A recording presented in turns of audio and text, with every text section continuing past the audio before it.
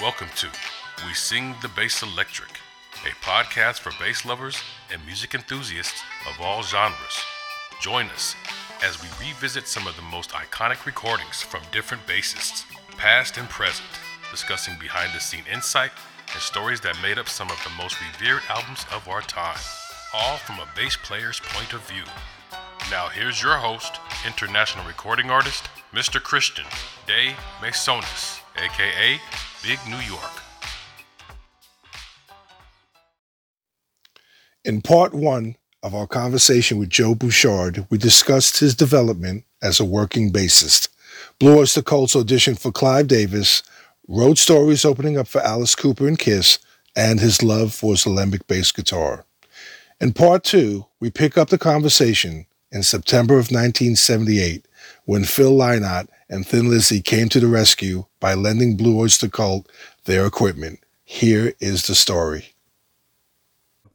I have a very interesting question for you now. So in that period of your life, do you happen to remember, did you always play through your rig on every gig? Especially especially as a headliner. Did you always play? And this is a trick. This is a trick question for you, Joe, because I'm going to get you on this. There was one time our equipment truck didn't make the show. Yes, that's so what I was going to talk to you about. I played Phil Lynott's bass. And guess what, brother? I was in the audience. I was in the front row in the balcony, and I will never forget that show. I actually went to see, it was a triple bill. If you remember, it was Dick Manitoba's Wild Kingdom, right? Which didn't show up. They didn't play that gig. And so Thin Lizzy had the burden of playing a longer set because of them.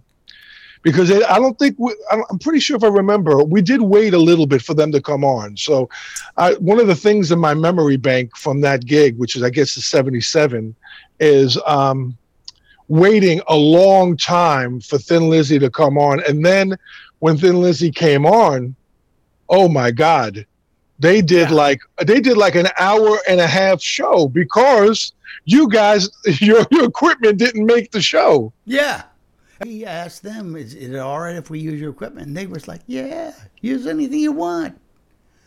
And we never sounded better because, first of all, there's a difference between like Marshalls that are American and Marshalls that are English. Yes. And they have a different power structure or something. And of course, Phil's bass was a real bass. It was were playing. His Fender P with the mirror pick on. I remember. Yes. A lot of pictures of me were taken at that gig, and so you'll see that mirror pick guard. Yeah. Do you have any of those pictures? No, I don't. But I've seen them. I've seen them around. I'm trying to collect all the pictures. When I left the band, I didn't have like 5 pictures of myself.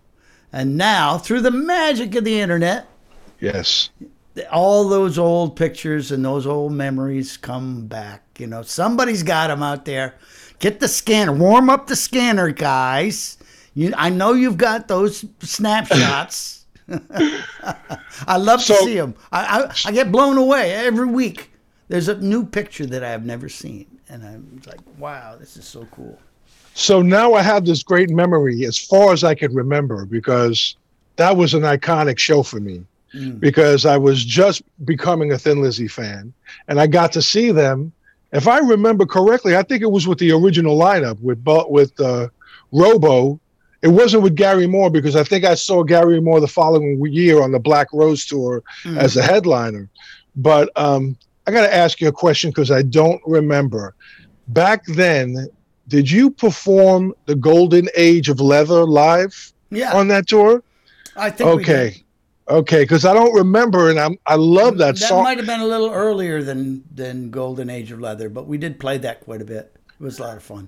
Yeah, that was, like I said, that was the Spectres tour that you were supporting. I mean, Ready to Rock, all those great songs. Yeah. You just made my day, by the way, that you remember that. I was testing you to see if that would come in your memory banks, and that was really cool. All right, so check this out. Now, your brother Albert collaborated on some of the greatest BOC songs, such as Astronomy from 1974's Secret Treaties. Mhm. What was it like being in a band with your brother? And also, so this is the A and B question, and also, since you co-wrote that song, this must have been a very personal song for you. What's your opinion of Metallica's cover of this song? I love it. I love it. I think, James starts to sing, and it's like, he's doing Eric. He's really doing Eric. But there's so many moments in their version. Now, I know there's a lot of magic in the Blue Oyster Cult version, and you get used to hearing the song one way. But I thought they did a great job on that. Some people take covers in maybe a little off the beaten path, and you kind of say, oh, they didn't do that one right. No, I think they did it right, And I remember the excitement when I went to my post box, and there was a cassette in there that said Metallica on it. And a little box, one of those cassettes, in a little box, plugged it into my car tape player, and I'm driving down the road, and I said, holy crap. I just wanted to jump up and down, but I was driving, so I couldn't. But I loved it. I think the cassette might even sound better than the album eventually sounded. Maybe they sent me an early mix of it or something. Wow. Because they wanted to get my okay. And then, we met them at Roseland. They didn't play Astronomy that night. I wish they had, but they had a full set, and it was fantastic. And then we got to meet them all after, and they were just happy that we liked the way they did it, And you do a whole album of cover tunes, somebody's going to be unhappy. But yeah, we were really happy, and it was sort of the start of the renaissance of Blue Oyster Cult. In the early 90s, because this came out in 97.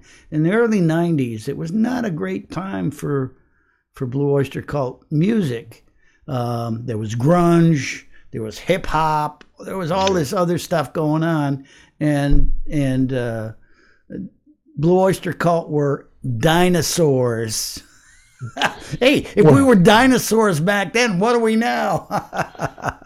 Well, eventually the world catches on. Yeah. You know what I mean? Yeah. It comes around in a circle. In 95, 2 years before they put out Astronomy, I went to a Metallica show, and my friend Andy got me tickets to see Metallica in Hartford.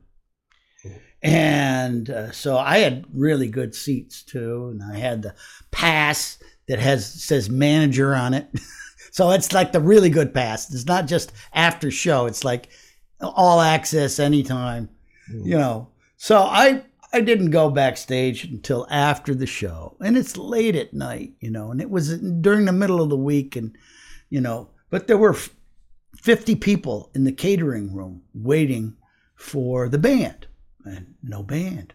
So everybody's just twiddling their thumbs. When's the band going to come? And they're all talking about how good the show was. It was an incredible show, just incredible. So I said, well, okay, I'm just going to walk down the hallway here and see if I can find out if they're coming. So I walk down the hall, and I see this guy walking by. I said, that's Jason. Oh, so I go over to Jason. Hey, Jason, it's Joe Bouchard. I just want to tell you, that was a great show. And he says, you're Joe Bouchard? And he starts shaking my hand. He wouldn't let me go.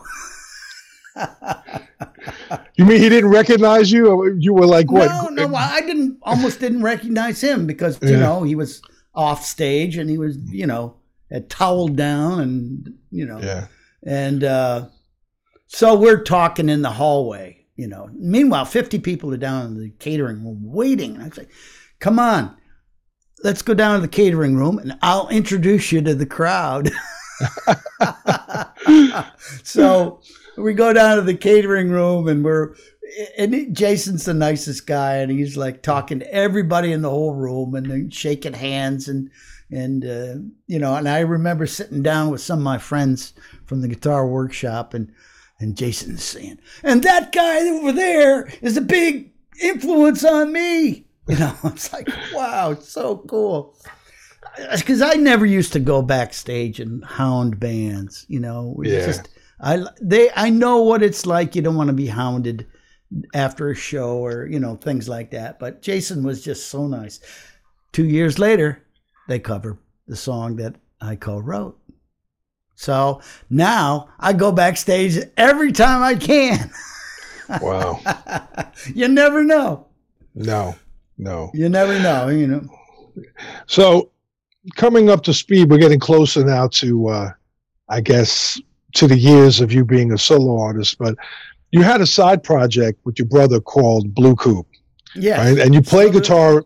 You play guitar in that band, and that band includes another of rock's greatest bass players, Dennis Dunaway of the Alice Cooper Band. Absolutely. Was it difficult to hand over the bass reins to another great player? Well, even before I left, while I was still in Blue Oyster Cult, Dennis has always been a good friend of mine, and Neil. And they had a band called Flying Tigers. I actually produced a demo for Flying Tigers. I think I did some mixing. I don't know exactly what it was. Flying Tigers, they were kind of an 80s band, not really like Alice Cooper, which is kind of what Dennis was looking for. He doesn't like to do the all Alice things all the time. So, but then they had a couple other sort of situations. They had a trio for a while, and that didn't work out. But I would always be hanging out and checking out what they were doing, going to their studio. We'd jam a little bit, and then even before I left Blue Oyster Cult, I would come off a tour and I'd go right to Neil's house, and we'd be jamming.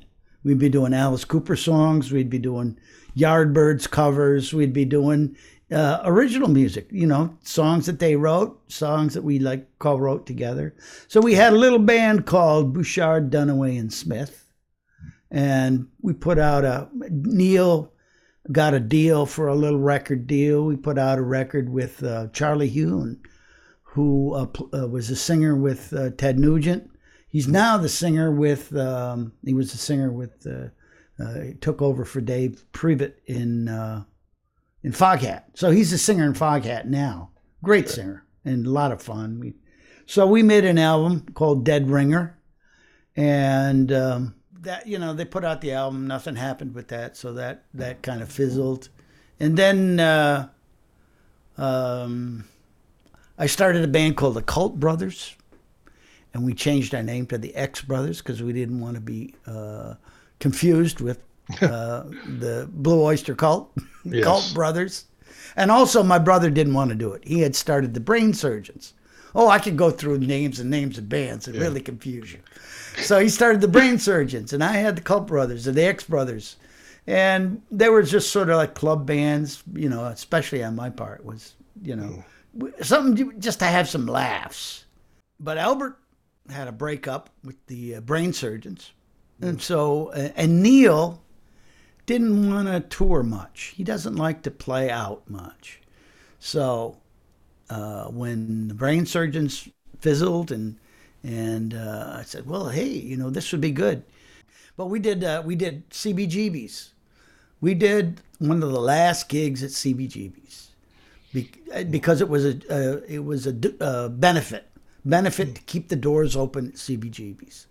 So from that gig, Albert met some guy who has a club in the Poconos, in Pennsylvania, and he said, I want you and Dennis and your brother to come up and play my club. So we drive up to the Poconos. We played this club. We did 4 sets in one night. No rehearsal at all. But of course, I know Dennis. Albert knows me. We just have so many songs that we could play anyway. So we had a great time up there, and that was the beginning of Blue Coupe. Albert was available. Dennis wasn't playing with Neil, so and I was ready to go and do it. And we've had a great time with Blue Coupe. We've done Europe, and we did Sweden last summer. Wow. A fantastic show at the Sweden Rock Festival. And they would have us back anytime. We were supposed to play Sweden again in March, but because of the pandemic, we were headlining on this cruise, but nobody's getting on a cruise ship. Not at the moment. Not at the moment. So no, it's okay. We're sort of getting on. We're doing a lot of virtual stuff. We do. Blue Coupe is doing an animated video, fully animated. We got animators in England that are working on a new. It's going to be very different for us to do an all animated video. I'm excited about that. That'll be out in the spring. I'm excited about that. Dennis wrote the song. It's called "Jumped the Gun," and so we're not touring, but we can still do a lot of stuff. Myself and my brother, we've done various charity gigs. Doing quarantine performances. Him in his apartment. We just put the tapes together, and it's really good. We're lucky. We're lucky because we're technically minded. We can do that kind of thing. I'm going to ask you two more questions. You dedicated your album, Playing History, to the memory of producer Sandy Pearlman. You worked with some iconic rock producers over your 40-plus year career, and now you're producing your own albums. How did your past producers influence your current producing style? Oh, tremendously. Probably Sandy, because he had such high expectations. He definitely had a lot of high expectations. But I also learned a lot from Tom Werman, who did our Mirrors album. He was he had a very structured sort of sound, and he knew how to put together very musical recordings.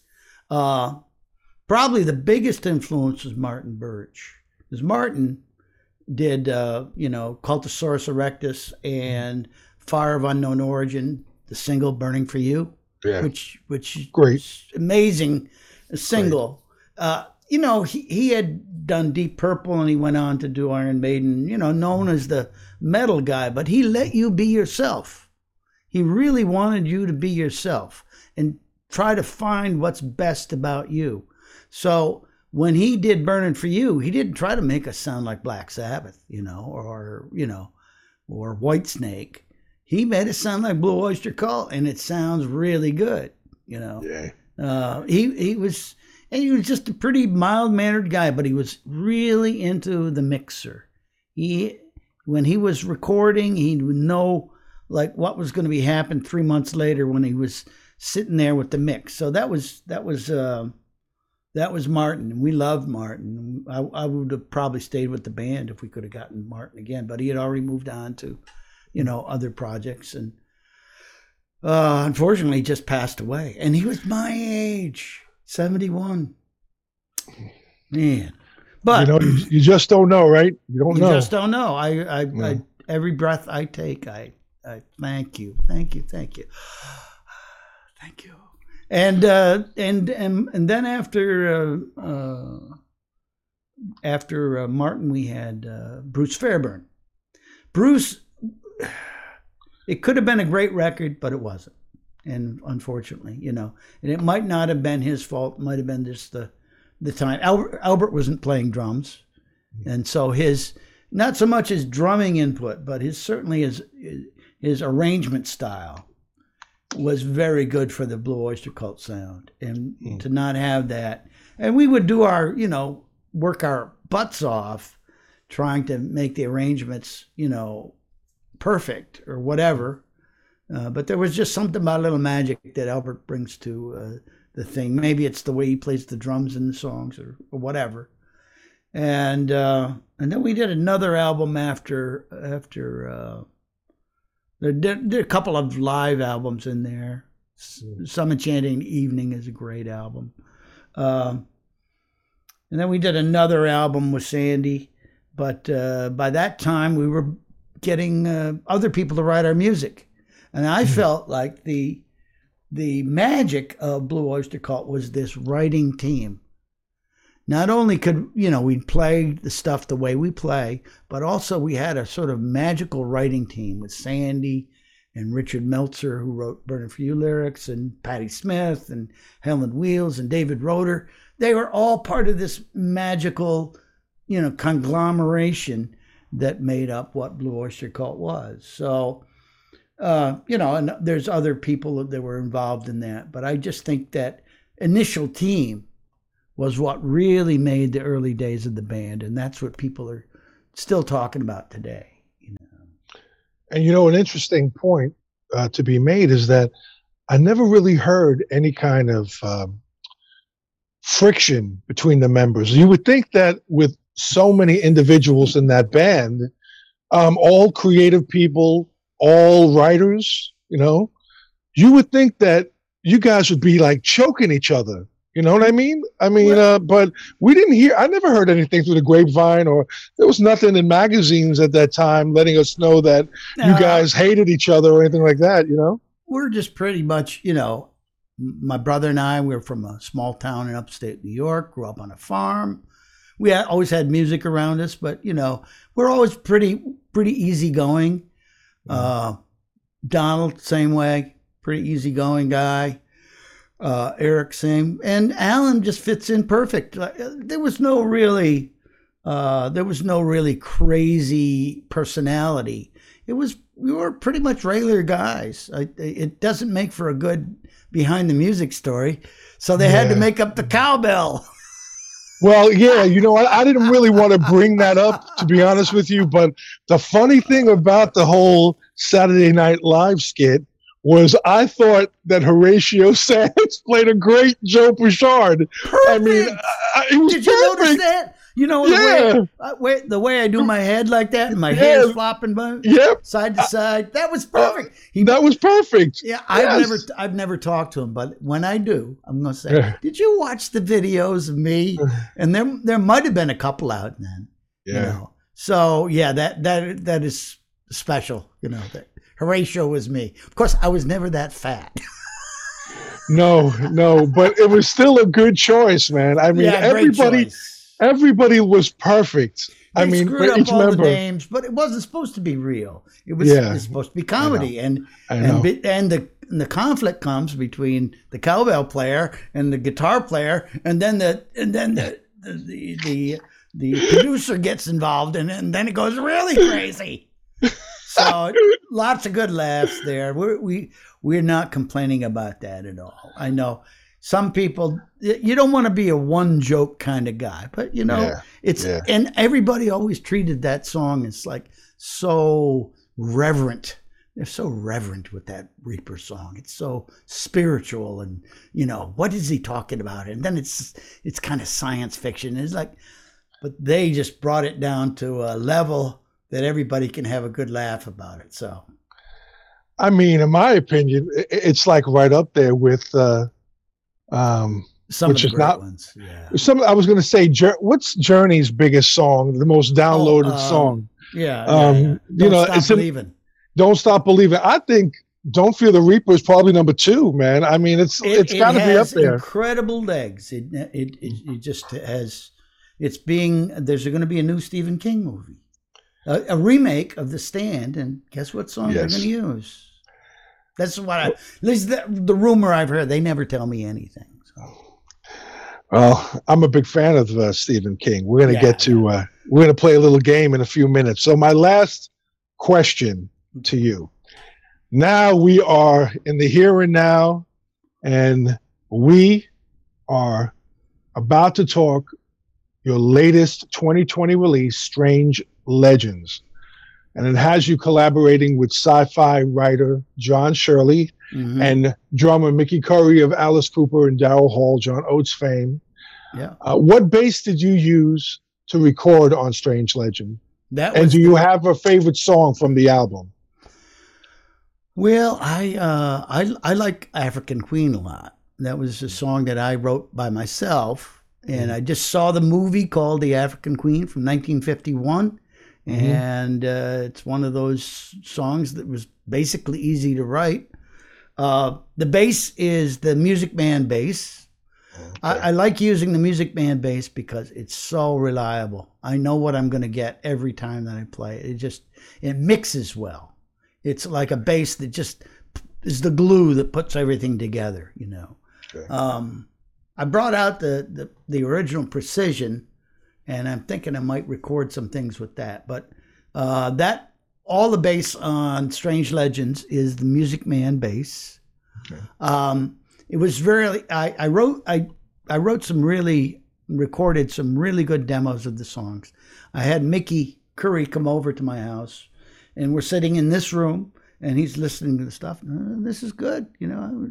Let's go in the studio, and I'll replace the drums with his performances. Now he is just one of those natural guys. One of Albert's favorite drummers. Really? Yeah, and Mickey loves Albert's playing. He just loves Albert's playing, and they have different styles. But what Albert likes about Mickey is his sense of space. He doesn't have to fill in every space. He just leaves it, hits a nice hit on the drum, there, open, you know. So he plays all the drum parts, and I bring the stuff back home. And I'm saying, gee, these drums sound amazing. I better fix up the bass parts. So I redid the bass parts again using his give and take on the drums. And that's why you get such a great, you know, I haven't had that feeling since I played with Albert years ago, where you get the rhythm section that just glues together like that. And that's part of a magical record. And I had to redo most everything else after that too. Once I get I kept some of the keyboard parts from the demos maybe, but and then I mixed for months. There's probably 30, 40 different mixes on every song, and finally I came up like, this is the ultimate mix, and I can't wait to start another album. Another solo album, you know. Do you like using the software of today's modern technology recording? You're not an analog. I wish I could analog kid. I'd have to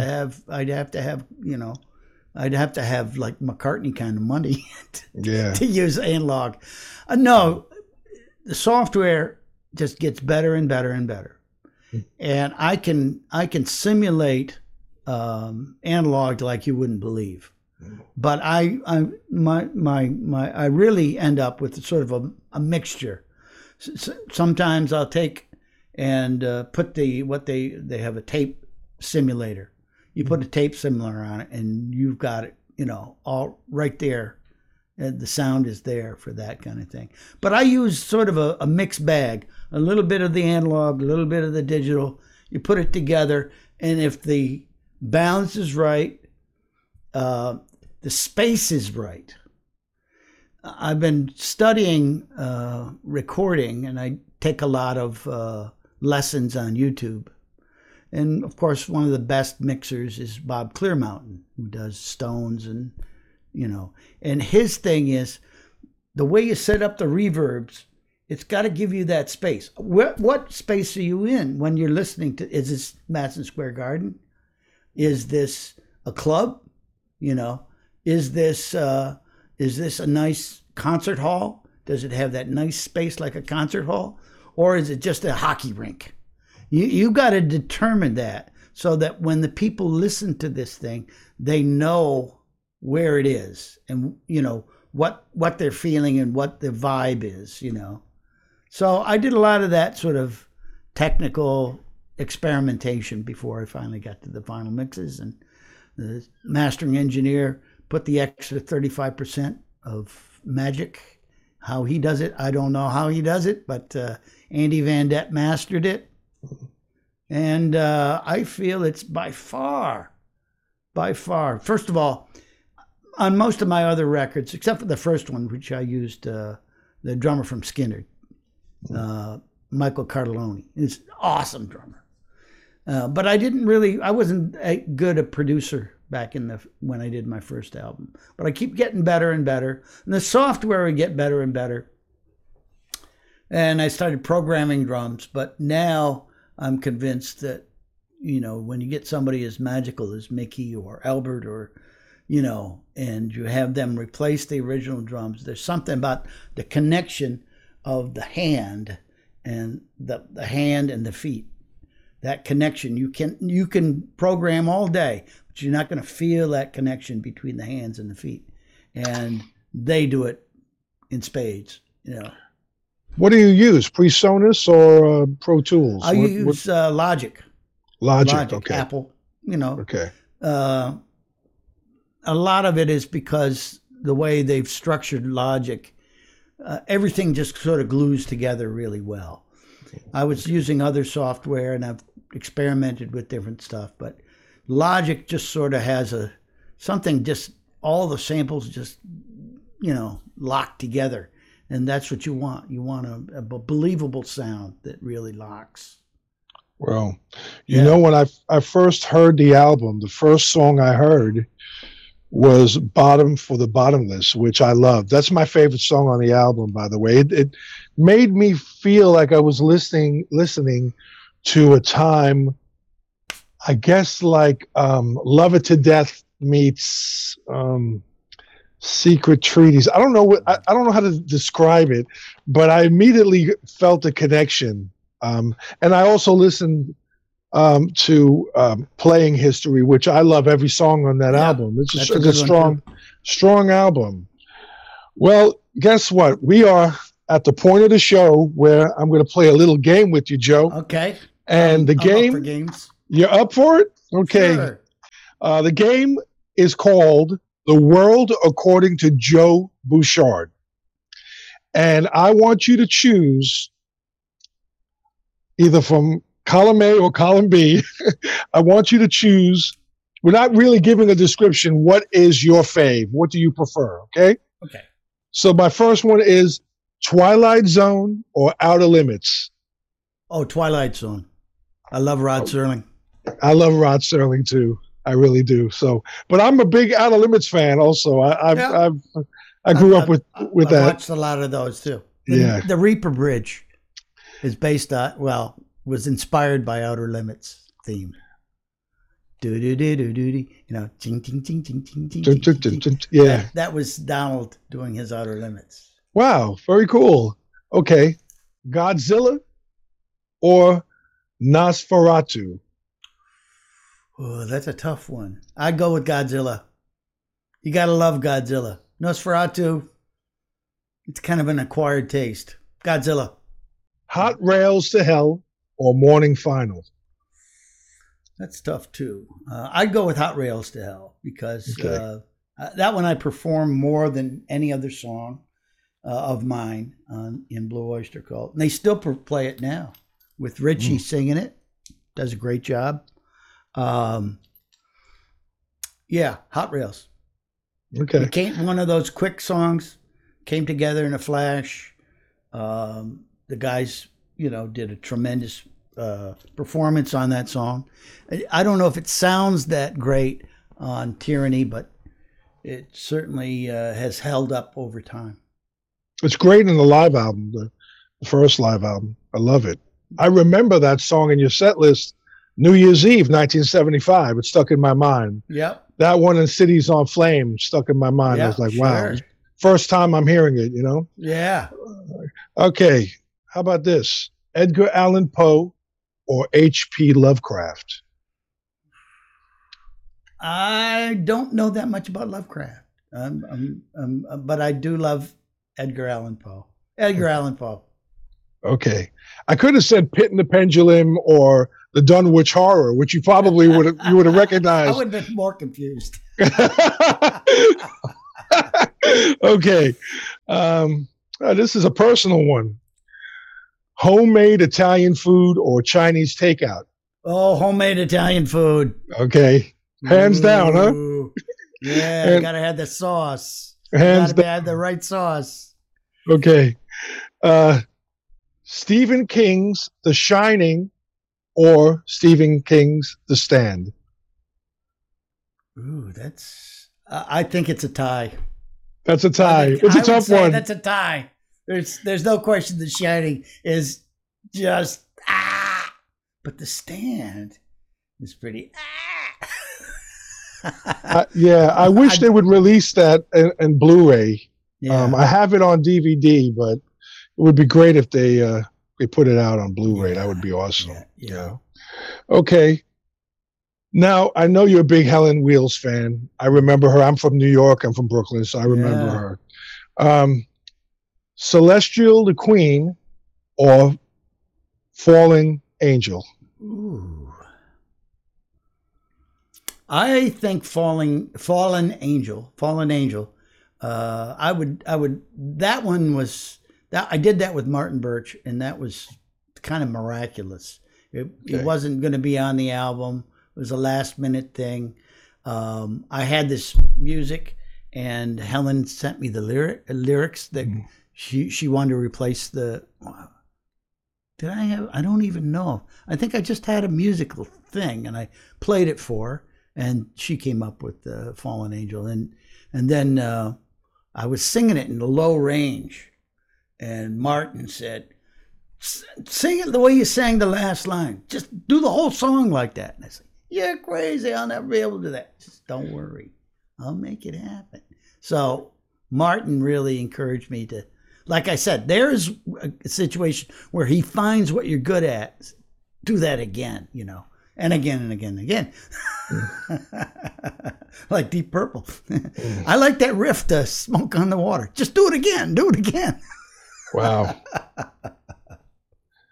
I would have went for Celestial, but that's because I loved every single song on Spectres. I get a lot of emails now how they love Celestial the Queen, and I kind of am a little disappointed in the mix, but I have to revisit that song. I have to revisit. I must say it's not as personal to me as Fallen Angel, which is very personal to me. Which you redid on the tribute album. I've done it. So. Yeah, I've done it in different places. I did it in France. We're walking out to the stage at a festival in France. This is Blue Coupe. I've played it with Dennis. Albert knows the song, but we didn't rehearse it at all. We're walking to the stage, and the promoter's wife says, "Hey, can you play that song, Fallen Angel?" And it was the promoter's wife. Of course she can play it. So we went out there not knowing what we were doing, and we just slammed it. It was just like it was one of the most incredible performances. Maybe because we didn't rehearse it. Maybe we had no idea what we were doing. We made it up on the spot. So anyway, that's magical. It's on YouTube. That's magical. Yeah, I found it. I've seen it. Yeah, that's a great one. Okay, this is my last one, my friend. We've spent quite some time. I appreciate all of your stories. Of course, your influence on me personally. I appreciate these gifts that you sent me, and I'm going to give one away to a listener. Lucky yes. So I appreciate it. So my last one now, and this one is going to be very, very particular to our audience. So let's see what you're going to answer, what you're going to say, okay? Fender Precision or Fender Stratocaster? Ooh. It's pretty close there. It's pretty close. I got to go with the Strat. The Strat Boo! This is a bass podcast, Joe. I just love Strats. I mean, Precision is the bass that's on the hits, and the Reaper bass is, Precision. All right, let me start that over again. Okay, you want to rephrase that. Let me start this over again. Fender Precision or Alembic?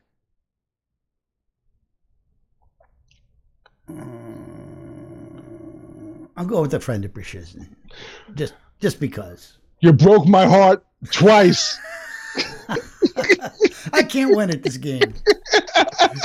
No, you did really good. You did excellent. I knew, first of all, once I put a Strat up against a Precision, since you're really a guitar player at heart, I knew you were going to go for the Strat. When I was in high school, I had a 1964 Strat. It was the best guitar. It was the best. It was really, I love the sound of that guitar. And stupidly, I traded it when I got to college because it wasn't a serious guitar. You know what those 64 Strats are going for now? Like 40 grand. But that's not the thing. It's like, I learned my lesson. If you have a good guitar and it sounds good, don't ever sell it, Yeah, it took me, I'm heartbroken still to this day because I had a 76 Fender Precision. Great year. Maple neck, rosewood fingerboard, sunburst.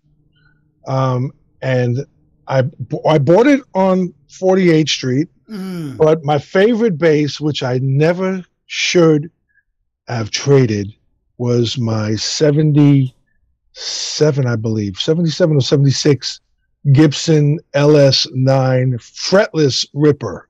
Wow. Yes. And back then I used to string them with the Rotosound black coated strings. Remember those? Yeah. Yeah. Yes. So, but you know what? I don't think I would be a slap funk bass player if I didn't do that because I couldn't really slap on either one of those basses. I was not a really good slap guy, Yeah, but Warwick or, Yeah. So listen. I've never slapped on the Lembic, but you gotta try that. Good. You gotta try that. So it's time to say goodbye, my friend. I had a great time.